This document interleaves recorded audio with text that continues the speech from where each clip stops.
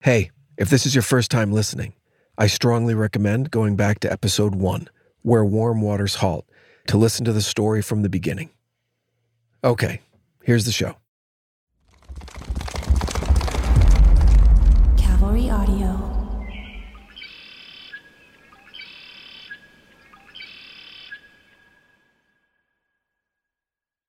I am the beginning of eternity, followed by half a circle, close on by half a square. Through my fourth, my fifth is seen, to be the first in every pair. My sixth begins my seventh, the end of time and space. Now put my parts together to see what's taken place. In the summer of 1979, 31 years before Forrest Fenn would bury his cache of gold and jewels somewhere in the Rocky Mountains, an unknown artist, author, poet, and goldsmith published an astonishing book. This book would spawn not only an entirely new genre in the world of publishing, it would create the first known treasure hunt that invited anyone and everyone to participate. You just had to get your hands on the book and be incredibly smart. Really, really smart.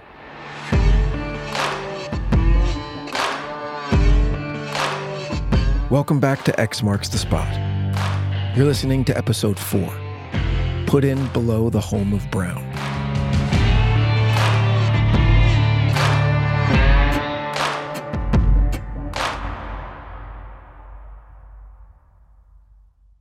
The book was called Masquerade and was created by a man named Kit Williams. Mr. Williams was an artist in his early 30s when he was approached by a friend in the publishing business who issued him a challenge. Do something that's never been done with a picture book. Challenge accepted. What Williams would create would indeed be unique, and the legacy would be lasting. He crafted his book around a simple story, a fairy tale actually. The sun has fallen in love with the moon, and he's heartbroken. He feels his affections to be unrequited because whenever he tries to approach the moon, her light dims and she slowly disappears. Desperate for help, the sun employs his trusted friends from Earth, the frog and the hare. He turns to the frog for his wisdom, and the frog suggests a gift. A beautiful token of his affection would get the message across to the moon, and the two could be together. The sun agrees, borrows some gold from the light of the breaking dawn, and fashions a beautiful rabbit, encrusted with diamonds and jewels, and entrusts it to his other earthly friend, Jack Hare, so chosen for his speed and agility when it comes to the delivery of important things. So off goes the hare with the priceless treasure that will announce to the moon the undying affection of the sun, and they'll all live happily ever after. The only problem is, when Jack arrives at the moon, he realizes he's lost the golden rabbit. It then becomes the job of the reader to decipher 15 beautifully rendered and incredibly intricate illustrations in the book, as well as solve several riddles. Masquerade was a true literary phenomenon that held the public's attention for years. It's no exaggeration to say that without Kit Williams and his fairy tale treasure hunt, there would be no Forrest Fenn. But we printed 60,000 copies, which for an unknown book by an unknown artist is pretty amazing. And what happened, it went mad, completely crazy. We thought we were bound to have enough till Christmas. And we reprinted a further 50,000 the day after publication, and 3 days later, yet another 50,000. I've really never seen a book like it. Masquerade was the first of what came to be known as armchair treasure hunt books. Basically, an intellectual exercise that, if you were clever enough, you might be able to figure out the clues and puzzles in a book and then actually get off the couch and go dig it up in the real world. Kit Williams offered the following deal. If you think you know where the golden hare is hidden, send proof. It would only require a few words for him to know that his puzzle had been solved. And he would send you a plane ticket from anywhere in the world and you could go claim the prize. Just had to bring your own shovel. The book was an instant hit and would eventually sell more than 2 million copies. And what's more, it ignited a human passion that had, for the general public, lay dormant for centuries. Treasure hunts. Here's treasure hunter Allison Teal, the woman Time magazine describes as the female Indiana Jones. You know, waking up in a tent or on a dugout canoe going down the Amazon. Or, you know, my dad's like, when I'm 7, he's like, okay, it's time to climb Mount Everest. And I'm like, okay, Papa, you know, that's what everybody does, right? And so it was just kind of this wild whirlwind of adventure. The way that he would keep me going is treasure. Like in Peru, for example, the Inca Trail to Machu Picchu. You know, so as a baby, I'd be like camping out in Machu Picchu, and I'm little, right? I'm tiny, maybe 3-4 years old, and we're trekking miles and miles a day. So he'd tell me of ancient legends of, you know, the lost treasure of Paititi was just around the corner. So I'd keep going and I'd keep going, and I just wanted to find the treasure. And as I got older, I realized that, you know, a lot of these things are real. Some of it's myth and magical and fun, and some of it's, you know, incredible treasures and trove and people and wisdom and sites, archaeological sites. You know, everything across the board can become a treasure. And so I've really based my life around finding these treasures, but not only finding treasures, but also what their meaning is, and bringing that back to the world to help with, you know, modern day solutions. There's a lot that can be found in ancient times that can help with modern day solutions. And seemingly overnight, the world became enthralled with trying to figure out the secret that, according to Williams, lay in plain sight within the pages of his book. He was receiving hundreds of letters a day from desperate treasure seekers from across the globe, begging for clues or offering half-baked solutions that completely missed the mark. You know, I think treasure hunting has become this intrigue, and sometimes it's like, you know, people will stop at nothing to achieve this. I don't know where it comes from. I don't know if it's, you know, wanting to step outside the mundane, perhaps, of what their life is at that point, or maybe it's an inner treasure quest. And sometimes, you know, it's really about the journey and it's not about finding it. But whatever it is, I've noticed that can become an obsession with finding something. However, a year and a half into the hunt, and with no one even coming close, Kit Williams decided to publish a major clue in the Sunday Times. Very much in the Kit Williams style, it revolved around a beautiful drawing, but it didn't seem to be much of a clue. Eventually, it was figured out that the drawing needed to be cut out of the newspaper, folded in half, and viewed in a mirror while shining a flashlight through it. Not to read a word backwards, but to see the drawing in reverse. Fun, right? And once you figured all that out, you still had to solve the riddle. Here it is. To do my work, I appointed 4 men from 20, the tallest and the fattest, and the righteous follow the sinister. Huh?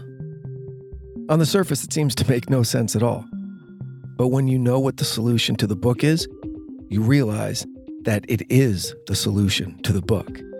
Even crazier, this maniac Kit Williams tells you basically the same thing on the title page of Masquerade, again in verse. Within the pages of this book, there is a story told of love, adventure, fortunes lost, and a jewel of solid gold. To solve the hidden riddle, you must use your eyes and find the hair in every picture that may point you to the prize. I know. And no one could solve this. This is the book's author, Kit Williams, in a clip from a BBC special that highlighted his life and his work. So I thought, if I've got the 15 pictures that are going to be in the book, and there's something in those pictures which refers to a sentence, so that the sentence describes exactly where the jewel is buried, but you can't get that sentence without understanding the pictures. A few years into the hunt, however, Mr. Williams received a sketch in the mail of a specific, unmistakable location, and he knew in a moment that someone had figured it out. My wife came down to make the tea and get the letters. She looked at all the American letters and said, we do them tonight sometime. Looked through the other letters. There were some bills. There were letters from people who write every day. You get to know writing and everything.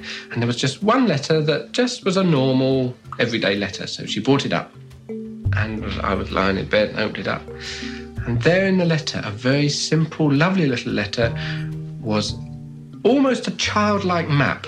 And that map was describing exactly where the jewel was. And then there was a man's telephone number. I rang him up and said, "You've got it."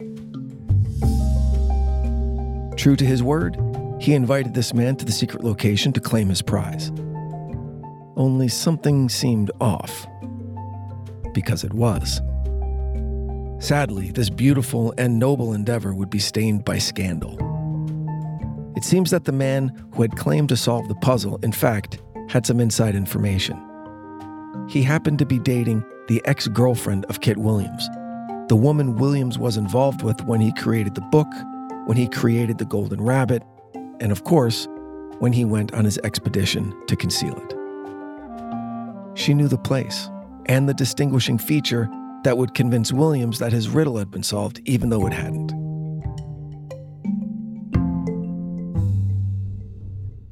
Shortly afterwards, though, Mr. Williams received another piece of mail, this time from a pair of physics teachers who had successfully solved every aspect of his riddle and could find the location of the treasure to within a few inches. And so they did. So what's the solve? I'll keep this as brief as possible because without the book in front of you, it's kind of difficult to understand. But you should totally Google it. Here goes. Williams wrote on the title page the following: "To solve the hidden riddle, you must use your eyes and find the hair in every picture that may point you to the prize." Okay, if we focus just on the mention of body parts, or even when he alludes to a body part, what do we get? Eyes and fingers. Use your eyes, and then he says, point you to the prize. You point with your fingers. That, broadly speaking, is the answer to solving the puzzle. Let me explain by examining the Sunday Times clue, which is a banger. To do my work, I appointed 4 men from 20, the tallest and the fattest, and the righteous follow the sinister. 4 men from 20? What do we have 20 of? We have 10 fingers and 10 toes. So, which 4 out of those 20? The tallest and the fattest. Or another way of saying that would be the longest and the thickest. Then he writes, very importantly, and the righteous follow the sinister. What he meant by that was that you begin with your left eye and then the right eye. The righteous follows the sinister. Not sure why the left eye is considered the sinister eye, but it is. What you needed to do with that information was find every human and every animal in every painting in a specific order and draw a line, first from their left eye through the longest digit on their left hand, then a line from the right eye through the longest digit on the right hand, then the left eye through the fattest or thickest toe on the left foot, etc., etc. At the terminus of every line, you land on a letter contained in phrases and verse that border every illustration in the book. When all those letters are strung together, it reveals exactly where and when to dig for the golden hair. Here's Kit Williams again. I wanted an exact spot on grass, like a cross on a pirate's map. The place where the jewel was to be buried was where the shadow falls, the tip of the shadow of the cross, where it falls on the ground at midday during the equinox. And what happens if it's not a sunny day? It's not here. You don't know where it is. And that also is wonderful. You have to wait for the sun. And that's what the book's all about. People waiting for the sun. The moon is waiting for the sun all her life. And that detail, the specific time and place to receive the treasure, that's what separates Masquerade from the hunt for Forrest Fenn's treasure. There was no wiggle room with regard to your solve. You either figured it out or you didn't. There was no need for boots-on-the-ground exploration. There was no possibility of it being somewhere in a 400,000 square mile area of dangerous mountainous terrain. The solution to Masquerade will lead you to a park in Bedfordshire, England, that contains a cross-shaped monument to Catherine of Aragon, the first wife of Henry VIII. You're instructed to be there at noon on either the vernal or autumnal equinox and dig at the exact place where the shadow of the cross falls on the ground. X marks the spot. When it comes to armchair treasure hunts, Masquerade was the first and is still the gold standard for books in the genre. There are several websites that will walk you through the book and the solution and what the author is up to these days. It's definitely worth your time. I mentioned earlier that without Kit Williams, there might be no Forrest Fenn. Well, before Mr. Williams introduced his masterpiece to the world, we were introduced some 135 years prior to the intriguing world of cryptology, code breaking, and yes, treasure hunting by a strange and wild man who haunted the cities of the northeastern United States and left us a rich and enduring legacy of stories and poems filled with images of horror, madness, murder, and betrayal. The great Edgar Allan Poe. More X marks the spot and the fourth clue in Forrest Fenn's poem after the break.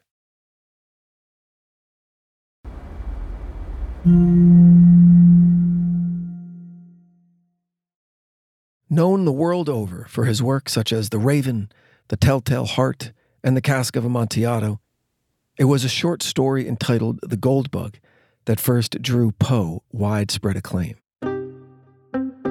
It's a story about a man who finds a secret message on an old piece of parchment with a seemingly random series of letters and symbols scrawled across it.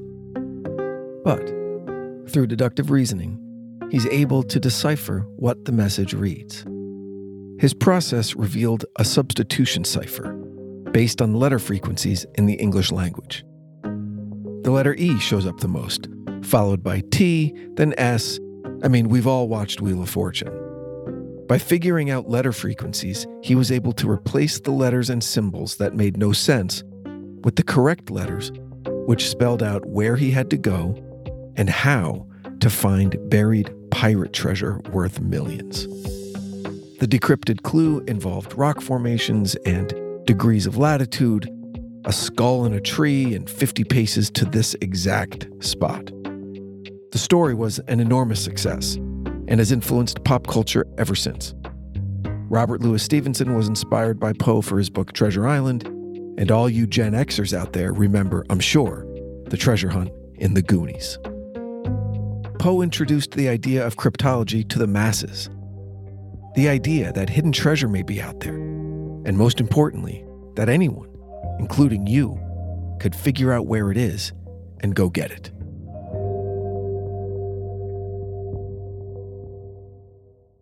But again, just like in Masquerade, the solution in The Gold Bug led directly to the treasure, to within a few inches.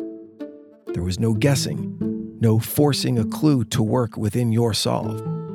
And you couldn't just skip over something that didn't make sense and say, screw it, I'll figure it out when I get boots on the ground.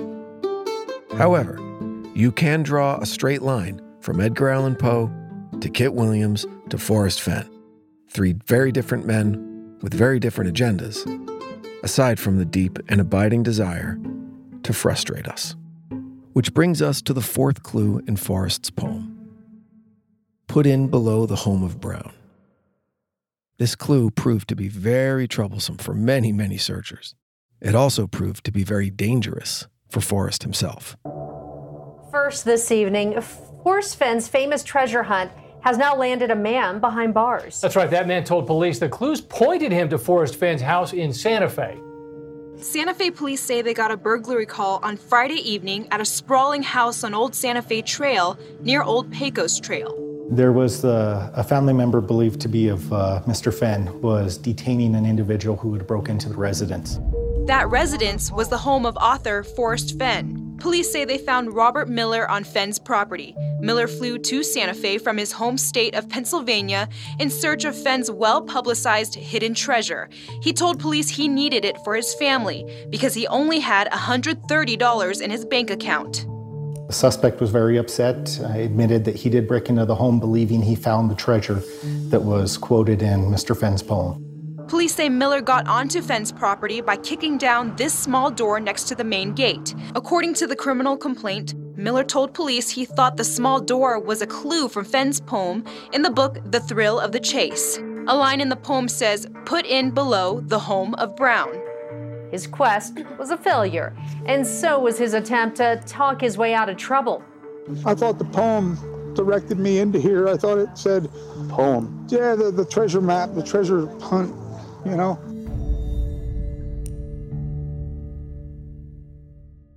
Someone actually believed that Forrest would build a treasure hunt that required a total stranger to dig under Forrest's own home. And this guy actually tried. What the news report didn't include was the fact that Forrest himself held this guy at gunpoint until the cops arrived. Aside from the breaking and entering at the Fenn home, there were several other unlawful entries with the intent to get rich mishaps, all the way from Santa Fe to Yellowstone. At one point in the madness, it seemed everyone with the surname Brown had clueless treasure hunters sniffing around their homes, desperate for a whiff of the gold. And graveyards? Oh boy. If you recall the classic Western, The Good, the Bad, and the Ugly, then you remember that the stolen Confederate gold was hidden in an unmarked grave. Well, absent any relevant connection to a graveyard, scores of searchers believed the gold to be hidden in a grave marked with the name Brown. Yes, there were attempts that amounted to actual grave robbing, innocent though they were. Several attempts, actually. There were incidents of trespassing at homes with the name Brown. People with dogs trained to smell bronze so they could, what, have little Fido dig up some stranger's outhouse? Add to that the desecration of graves by treasure hunters running on a gold fever adrenaline high. Forrest was forced to make some announcements. And how did he do it? Did he immediately let everyone know, either through Dale's blog where they all hung out, maybe a press release or a public service announcement to prevent any further issues? I mean, people were digging up outhouses because, well, the home of Brown. Did he simply say, stop going to people's private homes and for God's sake, stop digging up freaking graves? Nope. Forrest didn't do any of those things. Instead, he couched his warnings to the search community in the form of clues on the Today Show. His second appearance with Matt Lauer was the clue, the treasure is not associated with any structure. A month later, it was, the treasure is not in a graveyard. Now this was all, again, a very, very Forresty thing to pull off. He was being pressured to call off the crazies and get them to stop committing felonies, and he turned it into a marketing bonanza. Holy crap, Forrest is giving another clue. We'll definitely find the treasure now. But let's talk about the first part of the clue. The first 3 words. Put in below. After the break.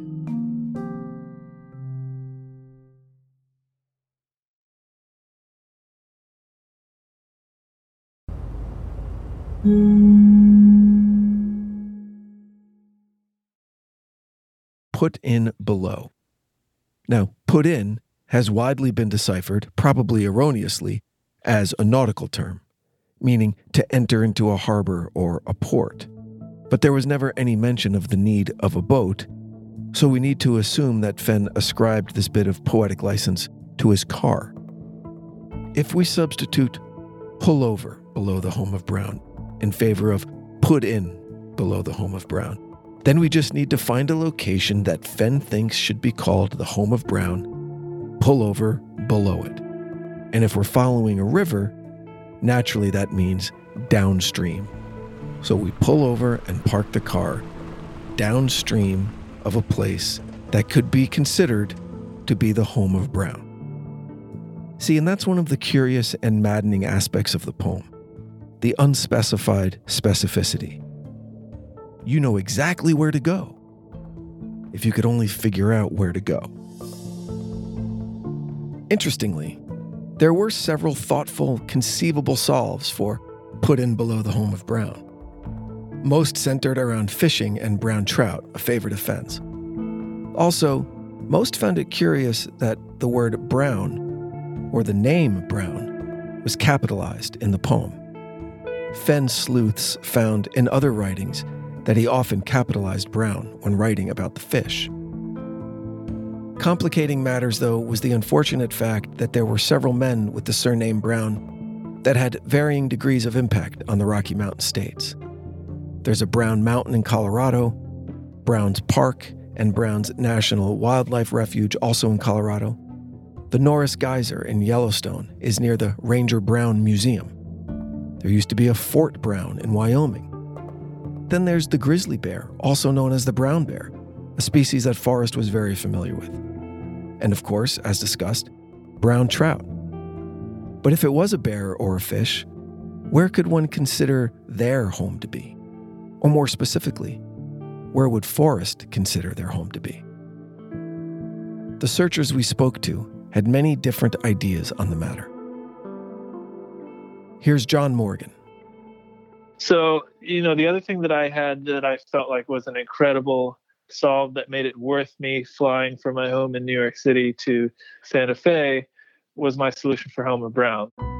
This and Warm Waters Halt were the two things that I anchored my belief on. So Homer Brown, this artist that was native to the Santa Fe area, and Forrest Fenn had been a dealer of his paintings, I found, and his last name was Brown. And he had a home in Taos that was kind of like around the same longitude as this area of my search. So I was like, okay, below where his house is where I enter. And he had a connection to Fenn. He was an artist. Fenn dealt his work. He had a home right next to the place where the warm waters that I found halting were. And I was like, this is it. I'm buying a plane ticket and I'm going to go out there and get this treasure. But in retrospect, it's probably more complicated than whatever the real solution is.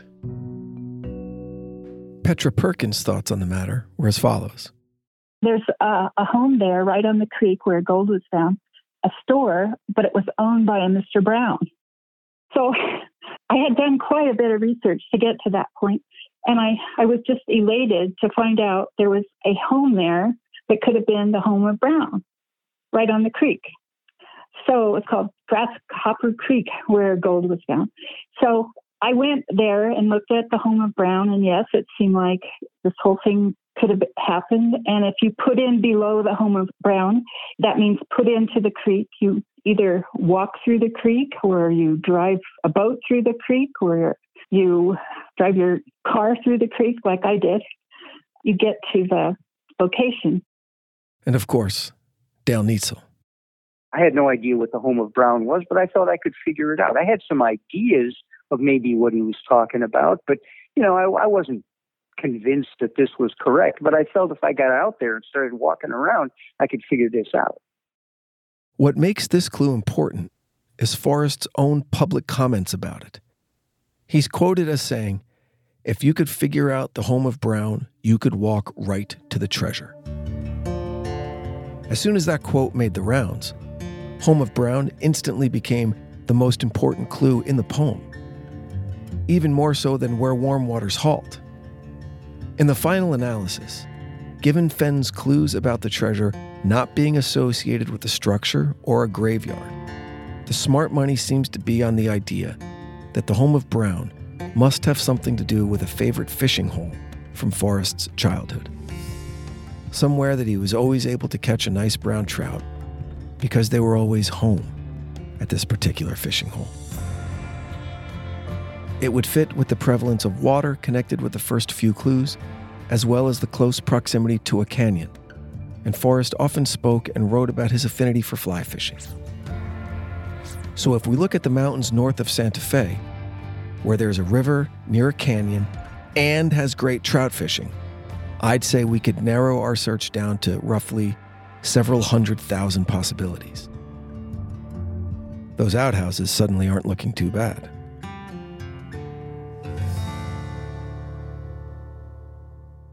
For these first few episodes, we've been focused on the true believers, the purists, and most importantly, the searchers who were able to admit that they were wrong in their solves and someone just beat them to it. Honorable warriors who were bested and left the battlefield on their shields, as it were. There is, however, another group of diehard searchers who, to this day, refuse to give up, who refuse to believe in this Jack Stoof joker who claims to have found the treasure but won't say where. You remember the story of the World War II soldier from Japan who refused to believe that his nation had surrendered, and he lived on a small, barely inhabited island in the South Pacific, fighting the good fight, until the 70s. People like Barbara Anderson. If you followed the Forrest Fenn saga, you may recognize her name. She's the one suing the Fenn estate for the treasure, which she claims is rightfully hers. Does she have a solve for where warm waters halt? Of course. I can't tell you. How about for Home of Brown? I can't do that. I can't do that. Yeah, I can't do that. Oh, yeah. So what's her endgame? He tells you in his poem at one of the bookstores that he's like the crocodile. I mean, he's telling you, he tells you at the beginning of the book he's a joker. You better watch out because the crocodile is looking for the fish to eat. He's telling you, welcome to my swamp. We'll get to that in the next episode. Also, we'll hear from a few searchers who think the whole thing was an elaborate hoax, and that either there never was any treasure or that someone was closing in and Fenn didn't want anyone to find it, so he retrieved it himself. When Dale Neitzel was asked his thoughts about such people, he offered the following response. I call them fuckheads and ignore them. That's next time on X Marks the Spot.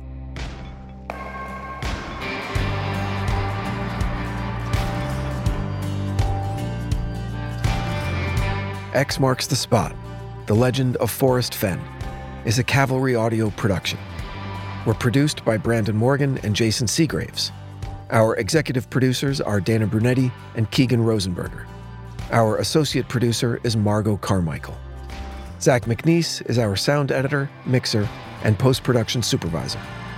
Music by Blue Dot Sessions and Soundstripe, with additional original music by Bruce Whitkin. I'm Brandon Morgan, your writer and narrator. Thanks for listening.